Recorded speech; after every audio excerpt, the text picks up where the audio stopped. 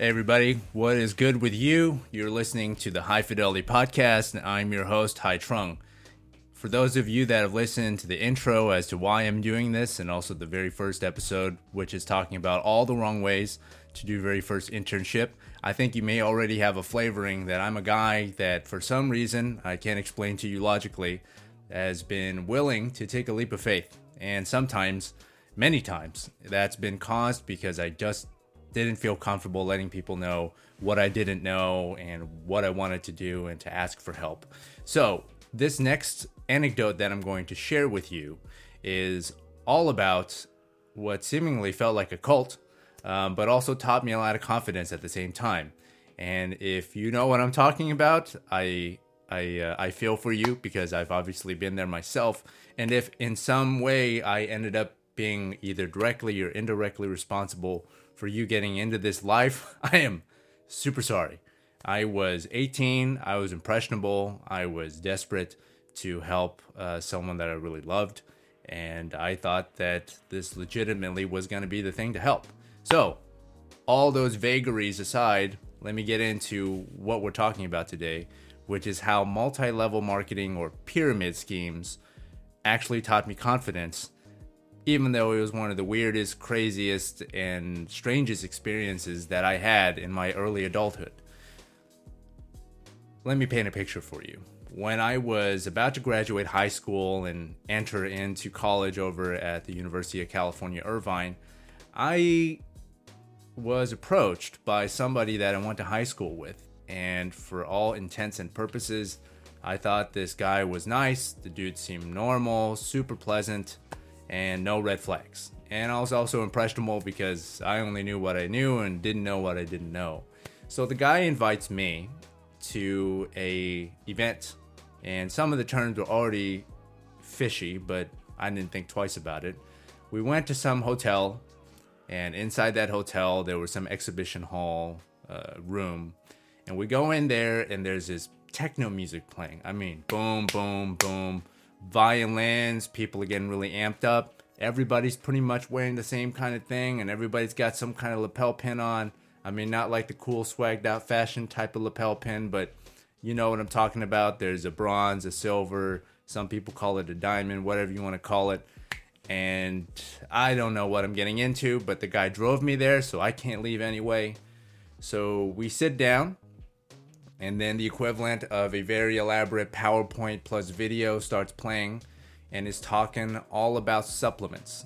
And at this point in my life, I've probably taken a handful of Flintstone chewables, and most of the time not really taking the vitamins that I was probably supposed to, and I have no interest in this stuff. But then they hooked me at some point.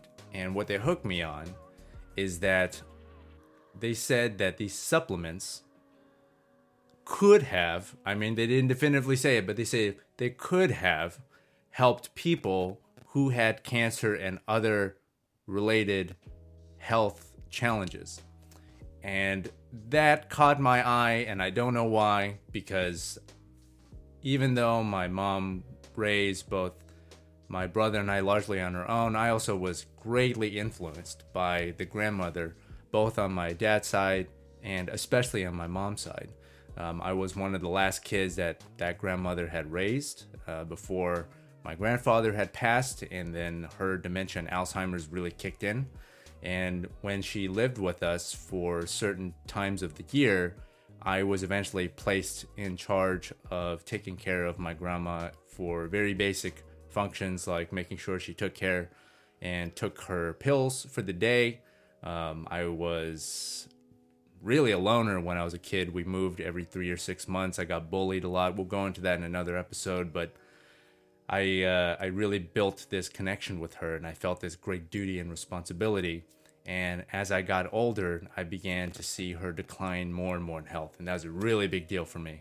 So I thought, hey, somehow, some way, if I can be independently, financially stable, and also help my grandmother with these miracle supplements and share this opportunity with people around me, man, this is like the best thing since sliced bread. And the reality is I signed up, and I was working at In-N-Out, which was my very first job. And for those of you not from California or not familiar with that restaurant, it's a amazing fast food restaurant where they serve burgers, fries, and they've been in the game since the 50s. Shout out to In-N-Out, and thank you for providing me that opportunity, because I was purchasing my Rockaware, my Fubu, my bootleg Echo, my bootleg PNB Nation on eBay with money orders, all because of the money that I was able to save and apply toward those things instead of having to ask my mom. So anyway, deviations aside, I signed up for the pyramid scheme, and of course this thing's a pyramid, which means you're not really making money selling the product itself. You're making money by recruiting people. And then they explain through this very elaborate system about points and how you got to have points on one side or the other side.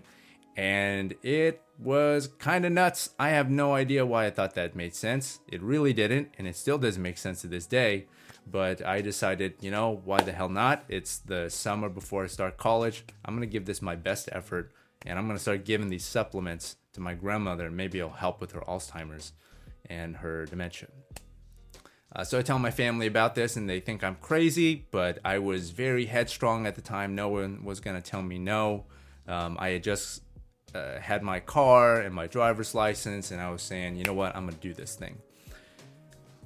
I think by the end of it, I had recruited 5 to 8, maybe even 10 guys into this whole thing, and I never made a single cent. I was really good at bringing people in, though. And when I look back on it, it was kind of like a cult. Every Sunday, I would bring a new group of guys, and once again, I am so sorry that I exposed you to that really strange experience, because I really thought that I was helping. But we go to this hotel in Azusa on a mountaintop, and it's the same talk every single time. I kid you not, it's the same people telling the same stories in the same exact way, telling you to upgrade as you make more money and buying the same accessories. So let me paint the picture of what this was like. You go into that same conference room, exhibition hall type thing. They're playing that same electronic orchestral music, boom, boom, boom. And then they do the PowerPoint, and then they talk about the opportunity. And then people who are already doing this thing are furiously taking notes about that same thing that they have been hearing and talking about for probably years. And then as soon as that's all over, the messiah of the pyramid scheme comes into the room. And this guy had the craziest story, because it just didn't add up. And if you actually did a little bit of internet research, you would immediately find out that this was not true. But let's rewind a little bit. This was back in 2005, 2006. Maybe it was just me that didn't do the research, but the guy walks into the room and he says, "Hey, my name's Duke. I used to flip pizzas back in the day, and now look at me. I'm pushing this whip, which is a Lamborghini with the vanity plate for the company name." And then they bring in this other guy who said he used to be homeless, and now he's crushing it, and he's pushing 6-7 figures, yada, yada, yada. And people are just cheering and chanting, and it's almost like if Oprah or LeBron James walked into the room, and it just sucks all the air out. I mean, you're just breathless. Long story short, eventually they stopped doing the stuff at just the hotel, and then they moved into Irvine, which is the city where the college that I went to was. And then he actually started bringing the Lamborghini around. And then this is when stuff really started kind of getting old. I was probably maybe 2.5 months into it. Bunch of dudes are into it. We're all wearing the same things. We're all trying to speak the same way. We're all fiercely scribbling. I mean, stacks upon stacks of the same damn notes from the same damn talks of the same damn stories. And after the talk at one of these presentations in Irvine, the guy is pulling out of the driveway in the Lamborghini. And it took him, I kid you not, I think it took almost 10 or 15 minutes for him to back out of that driveway, because the system was so elaborate, and I'm not sure how familiar he was with that car. And for a guy that says he's pushing this whip and all that stuff, that seems kind of suspect to me. So things really came to a head with this whole pyramid scheme craziness. So I was building this confidence, but at the same time, it was blind confidence because it really wasn't based on any real performance or any practical stuff that I was helping people with. So I even sold product to my mom's friends. I tried to sell it to relatives. They also had a skincare line. And I had a face full of acne and a shaved head back then, and I probably weighed 106 pounds, and I was probably 5'6", if I'm remembering correctly. And the only nice clothes that I had was a key lime green dress shirt from Express that I bought on a clearance sale, and then these kind of bell-bottom pinstripe slacks that I bought from Urban Outfitters, also on clearance sale. We're talking real big. We're not talking kind of cool 90s Romeo and Juliet, Claire Danes, Leonardo DiCaprio, kind of big, open, flowing kind of thing. We're talking, it's something to behold, I'm sure. So I had a face full of acne and wearing this getup, and they tell us that the way to financial freedom is to sell these supplements, but on top of that, to sell skincare products. And so I remember I carpooled with somebody else because my car wasn't working at the time. We drove into Long Beach. And we did something called the spa party, which is exactly what it sounds like.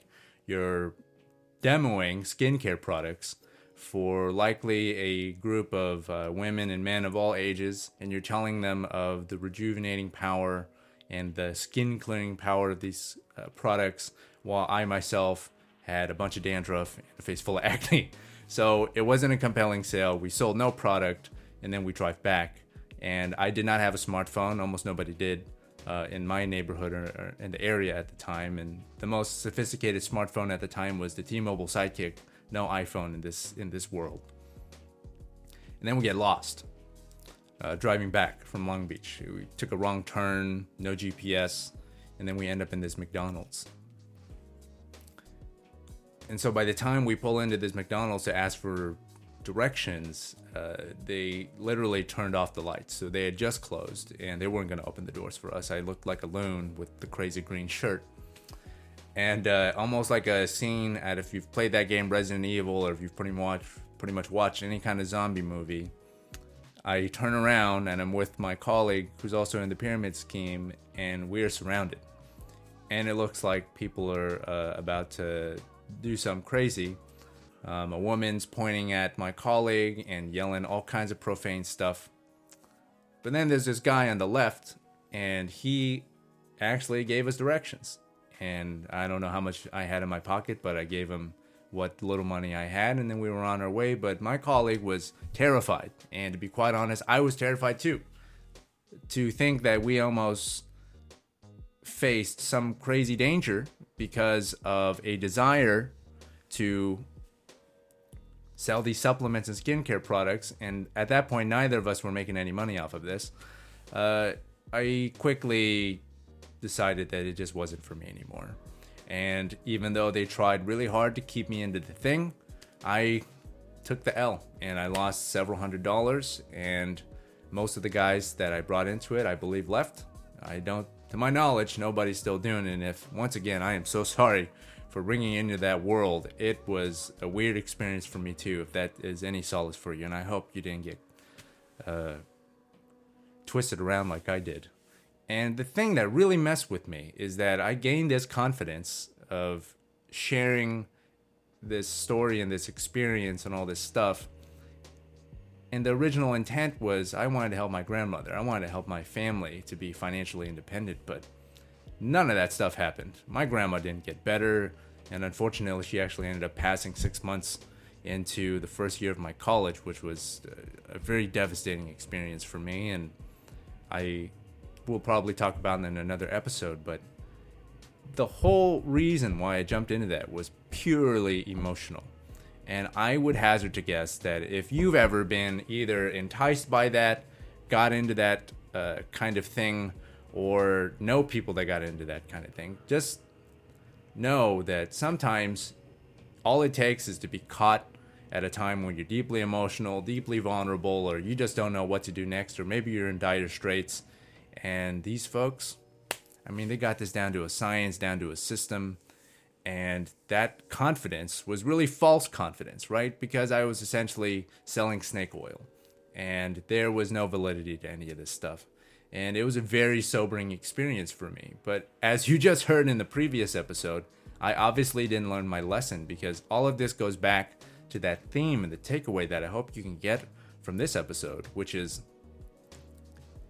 I didn't feel comfortable enough talking to the people around me and really letting them know that I wasn't sure about the decision I was making, because I thought, hey, I'm young, I'm resourceful, I got grit, I'm gonna work hard, I'm gonna hustle, I'm gonna tear the game up.